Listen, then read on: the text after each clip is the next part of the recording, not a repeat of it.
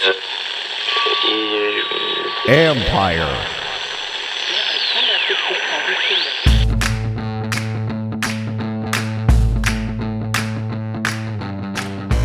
Hello and welcome to my podcast. Do me a favor, subscribe to the John Carm Report wherever you get your podcast. You're watching on YouTube, hit that like button, hit that subscribe button.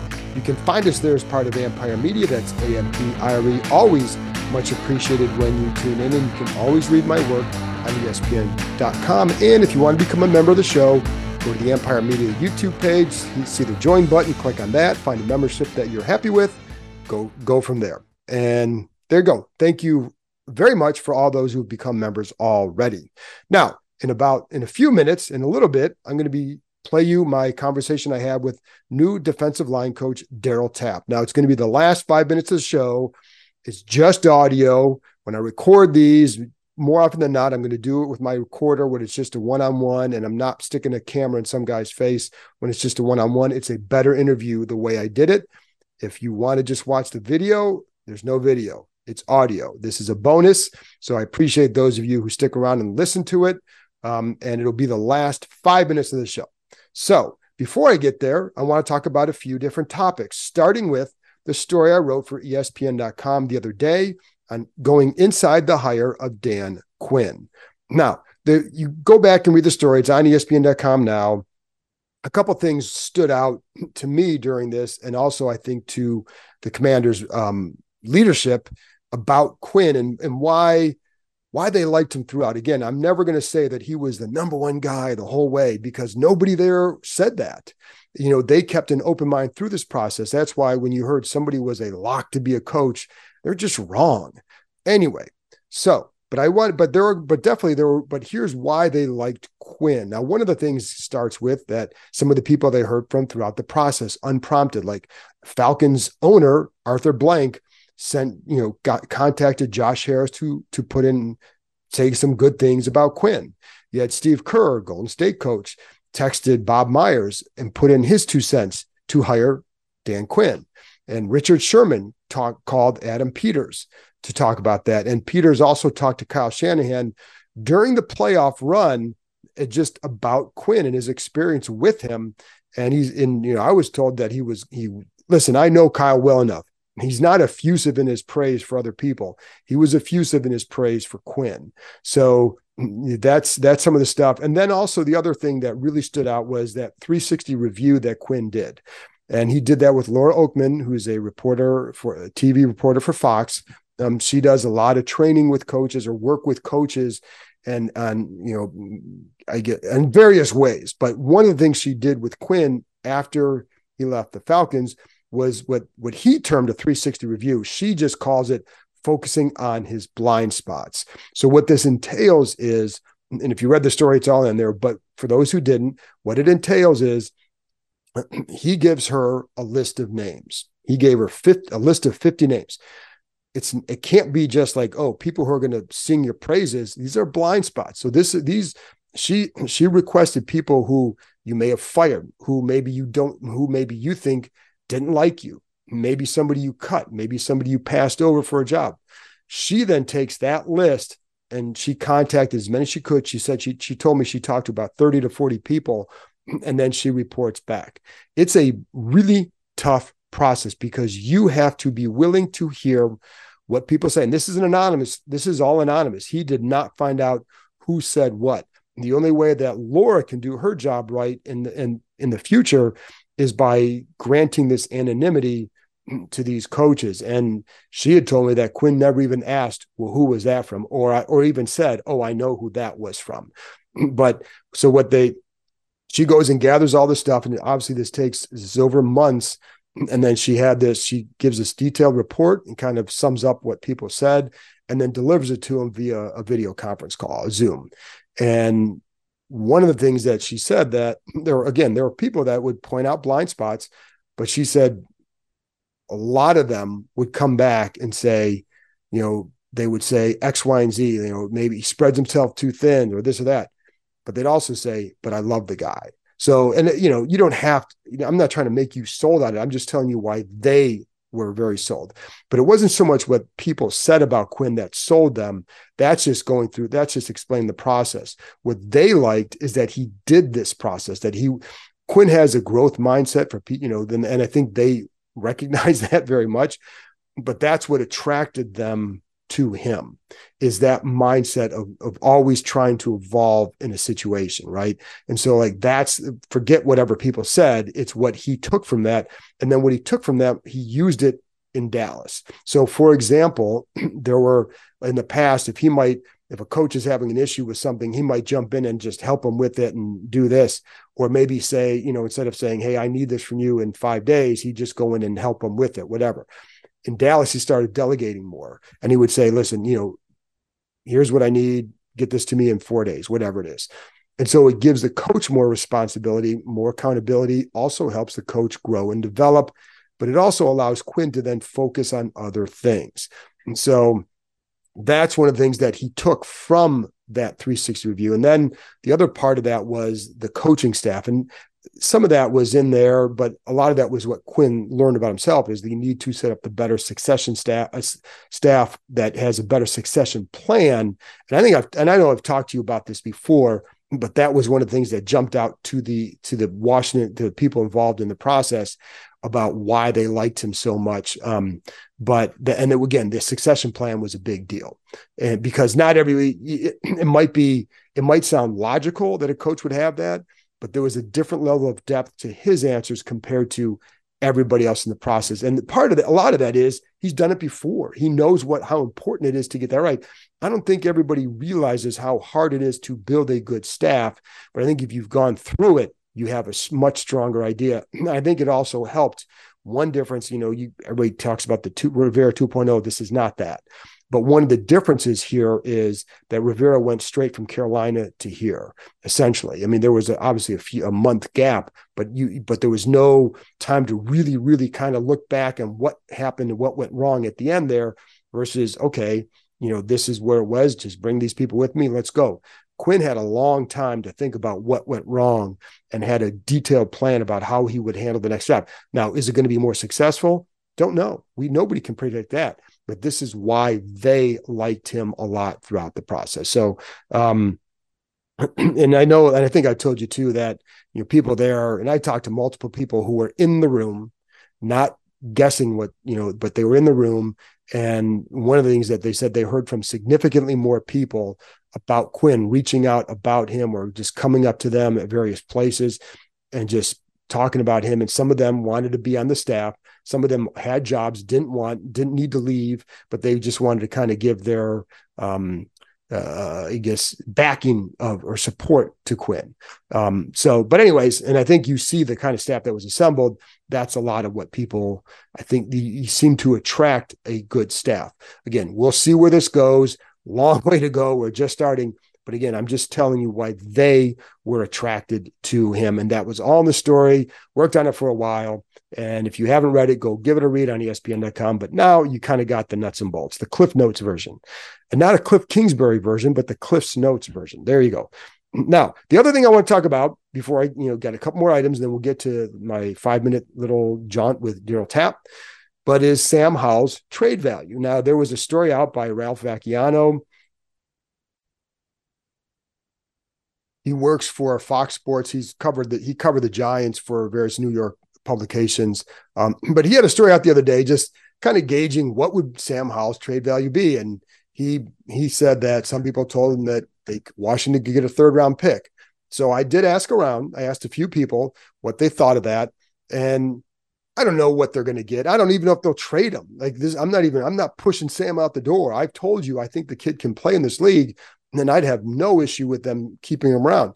The only thing what I don't know is what if Washington decides, hey, we like Jaden Daniels or Drake May, and they want to pair him with a Jacoby Brissett or someone like that. Then, and this, let him grow without having someone else here. And then if you really want to get another young guy in, you can always add that guy next year. And, because with Sam, he has 2 years left on his deal, which is attractive to another team as a starter. But if you're looking to groom a backup, then you might be grooming him, and in 2 years, you may have to pay him. So it may be more palatable to them to then, if in that scenario is just to maybe look to trade them. And then you got your young kid, you got your veteran.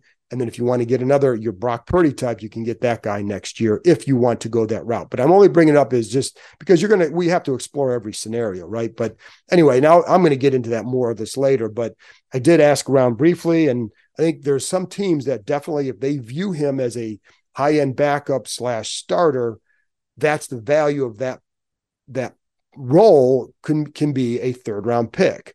So if that's the case, there may be a team out there that would do it. Because some people I talked to thought like, yeah, I could see that. Will that happen? I don't know. But that's just something that I found interesting because, I mean, again, that's the value they put on that. It just shows you how important it is to have a very good backup. And as I've told you, Sam knows the air raid offense. Now, you say he knows the air raid offense. He knows a version of it.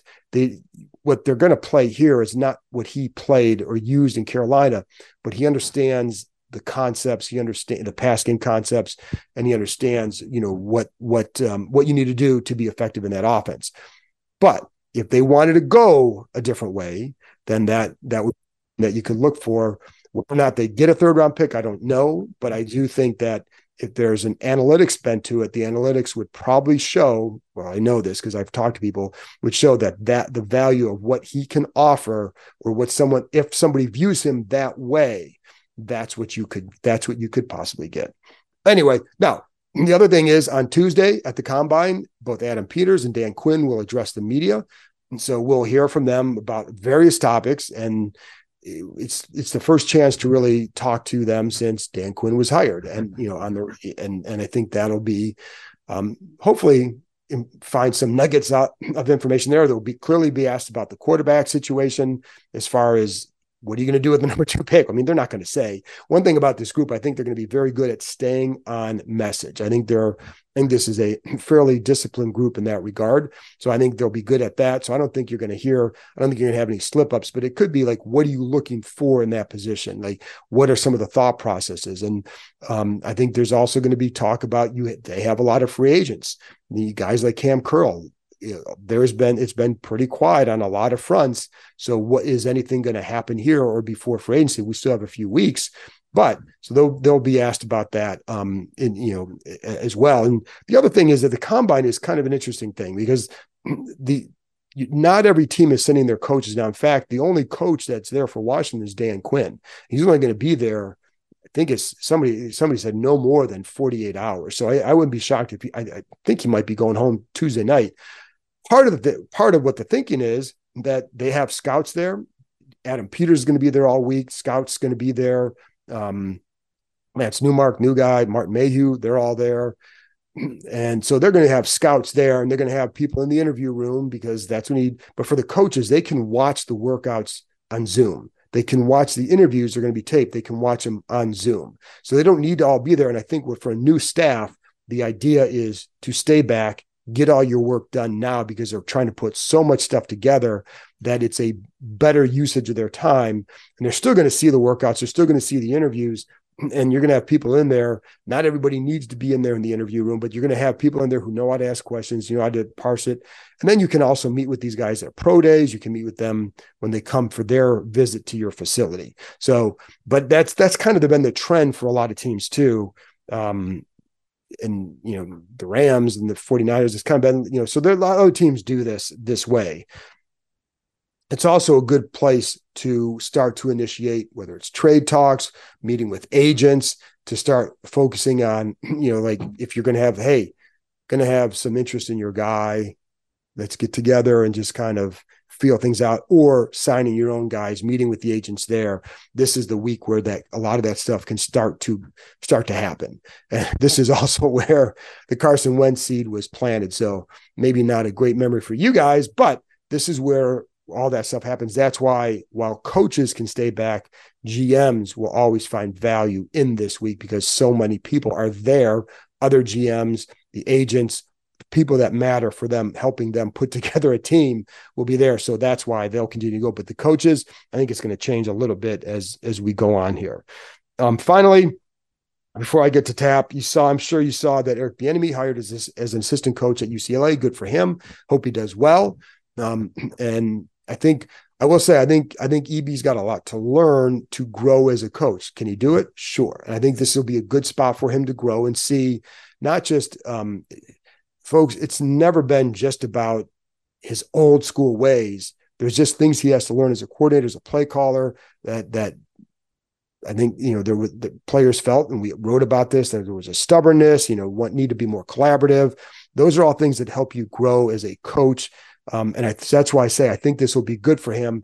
Go down there, maybe kind of help grow and develop there. And hopefully something good for him can break in the NFL down the road. And I know that he said that he felt that he wasn't fired here. Here's what I know. This will become a game of semantics. Whether he's fired, let go, parted ways, he wasn't going to come back. So, and that's all fine. And I'm not trying to dredge anything up here. But what I hope for him is that, that he goes there, does a good job, and that he can continue to work his way up the coach ranks and see what happens from there. So that's all I got. So we got to the end here. So here's my conversation with new defensive line coach, Darryl Tapp. You're back and you're close to home. So what does it mean for you to be here?